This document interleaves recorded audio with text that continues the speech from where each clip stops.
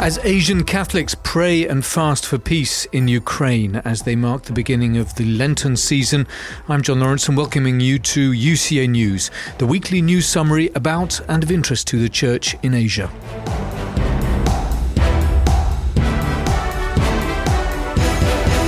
Catholics in Asian countries responded to Pope Francis's call for special prayers and fasting for peace in Ukraine as they flocked to churches on Ash Wednesday to mark the beginning of the holy season of Lent.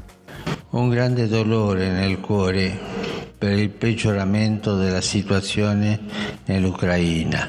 In India, Christians from various denominations joined prayers and fasting for the end of the war. Leaders of various Indian churches issued a joint statement deploring the pain and suffering caused by the war as they called for an unconditional ceasefire. The Catholic Bishops' Conference of Malaysia, Singapore and Brunei released a pastoral letter that said Catholic Church in the region was deeply concerned over the war in Ukraine. Catholics in the region also intended prayers and fasting for peace and justice in Ukraine. We're sending humanitarian assistance to the people of Ukraine as well. 3 days ago, we announced nearly $54 million in additional support, on top of the more than $300 million that we provided in recent years. USAID has deployed a disaster assistance response team. That was from US Secretary of State Antony Blinken's recent briefing. While Communist China has not condemned Russia's invasion of Ukraine, Bishop Stephen Chow Sao Yan of Hong Kong has urged Catholics to pray for Ukraine. Russia's invasion of Ukraine has left a trail of destruction with thousands killed and more than 1 million displaced. 2 Catholic nuns are among thousands of Indians, mostly students, stranded in Ukraine since the Russian invasion started last week. The nuns are from the Missionaries of Charity congregation founded by Mother Teresa. Sisters Rosella Nuthangi and Anne Frida hail from Mizoram, a Christian-dominated state in northeast India. Church sources in Mizoram said that Sister Frida was working in Kiev, the capital of Ukraine. The Indian government has initiated a mass evacuation effort by deploying multiple flights for the safe return of stranded Indians.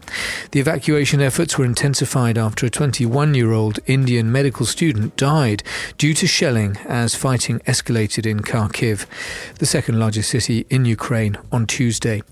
Indian officials said about 60% of Indians have left Ukraine for neighbouring countries, mostly Poland, and about 2,000 who are stranded are to be brought back to India. A Vatican envoy has confirmed Pope Francis will visit Catholic-majority Timor-Leste this year. Monsignor Marco Sprizzi, the chargé d'affaires of the Apostolic Nunciature in Timor-Leste, told reporters on Tuesday that he met with the Pope and can confirm his intention to visit the country. However, the Vatican envoy didn't give any dates for the visit. Pope Francis had planned to visit Timor-Leste, Indonesia and Papua New Guinea in September 2020. However, his trip was cancelled due to the COVID-19 pandemic. Pope John Paul II was the first pope to visit Timor-Leste in 1989, when the country was still under Indonesian control. Timor-Leste has a population of about 1.3 million. A Portuguese colony from the 16th century to 1975, Timor-Leste was occupied by Indonesian forces for decades. It gained independence in 1999 following a brutal liberation war. Myanmar's military junta has taken 80 children hostage from a village in Sagaing region as troops intensified assaults on civilians with airstrikes and heavy weapons. Myanmar's exiled National Unity government said all the children are below 12 and students of a school in Chinpon village. The military's brutal assault against civilians in Sagaing and Magway regions has escalated in recent weeks. Rights groups say the troops have used airstrikes and heavy weapons while raiding villages, burning homes and killing innocent people. The regions, home to Bamar majority people, had not seen such fighting or military atrocities for decades. Thousands have fled their homes. Sagaing region has been a major hub of anti-junta resistance since the military coup of February 2021. The junta has killed about 1,600 people and arrested 12,000 to crush anti-coup resistance. At least 7 people died and tens of thousands were stranded as flooding wreaked havoc in southern Thailand. Among the dead were 3 men, 2 women, a 2-year-old girl and a 7-month-old baby. They died by drowning after a pickup truck tumbled top down into the fast-flowing river water. The severe flooding triggered by heavy rains damaged infrastructure, including roads in rural areas in the provinces of Yala and Narathiwat. The provinces are known for a nearly 2-decade-long Muslim separatist insurgency that has claimed thousands of lives.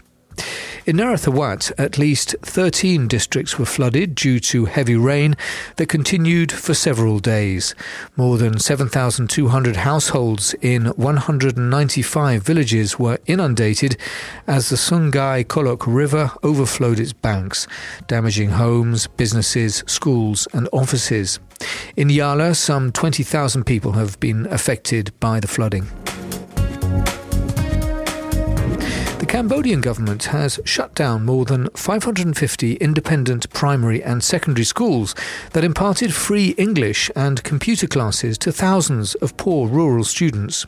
The Ministry of Education didn't give any reason for the closure of the schools run by Japan Relief for Cambodia and the World Assistance for Cambodia. The government terminated its agreement with the NGO, forcing it to halt operations in Cambodia. The NGO is a legacy of Bernie Kreischer, a German-born American journalist and philanthropist who founded the independent Cambodia Daily newspaper. The newspaper earned a reputation for independent journalism and criticism of the government. It was forced to close in 2017 after being handed an unexpected tax bill amid a crackdown on opposition dissent. Bernie Kreischer established the NGO in 1993 to galvanize support to help rehabilitate Cambodia from the devastation of its long-running civil wars. Kreischer died in 2019 and his daughter Deborah Kreischer-Steele now oversees the NGO. A human rights group has criticized state prosecutors in Indonesia for demanding a 10-year jail term for a Christian YouTuber accused of insulting Islam. Mohammed Kache, a former Muslim who converted to Christianity, is on trial for uploading hundreds of videos insulting Islam on social media. The former Muslim cleric has been detained since last August after his arrest in Badung district of Bali province following a series of complaints by Muslim groups. Prosecutors have demanded a 10-year sentence, while blasphemy offences carry a maximum of 5 years in Indonesia. Rights group Setara Institute for Democracy and Peace called the demand harsh and discriminatory, given the fact a Muslim was recently sentenced to 5 months for similar offences.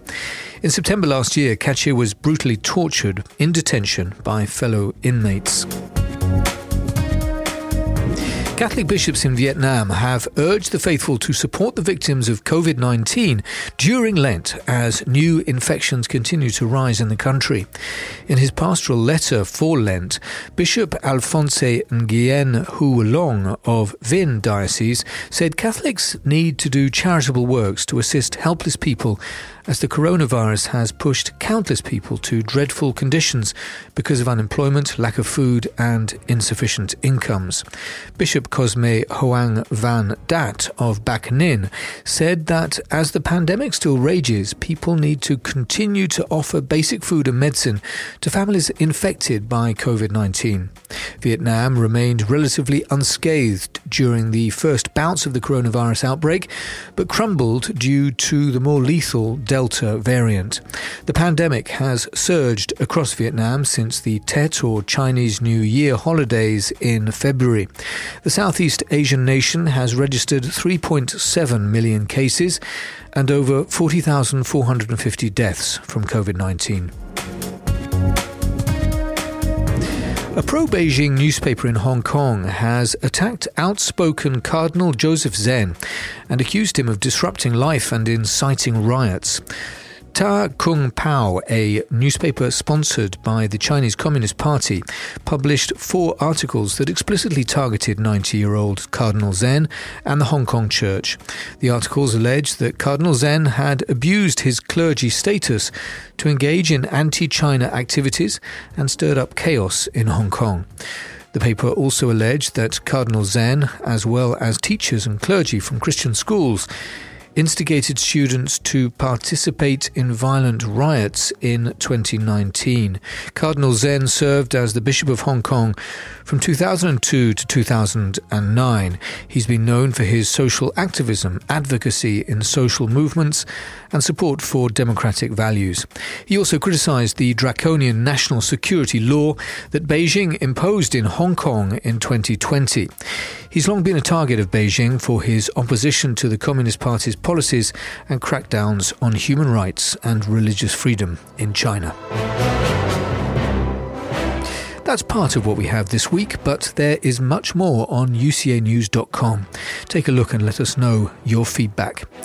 If you're capable of helping us get more reports, then we will be obliged. Please do so at ucanews.com/donate. Today's producer was Binu Alex. I'll see you next week, and hopefully we can see a war ceasefire by then. Goodbye.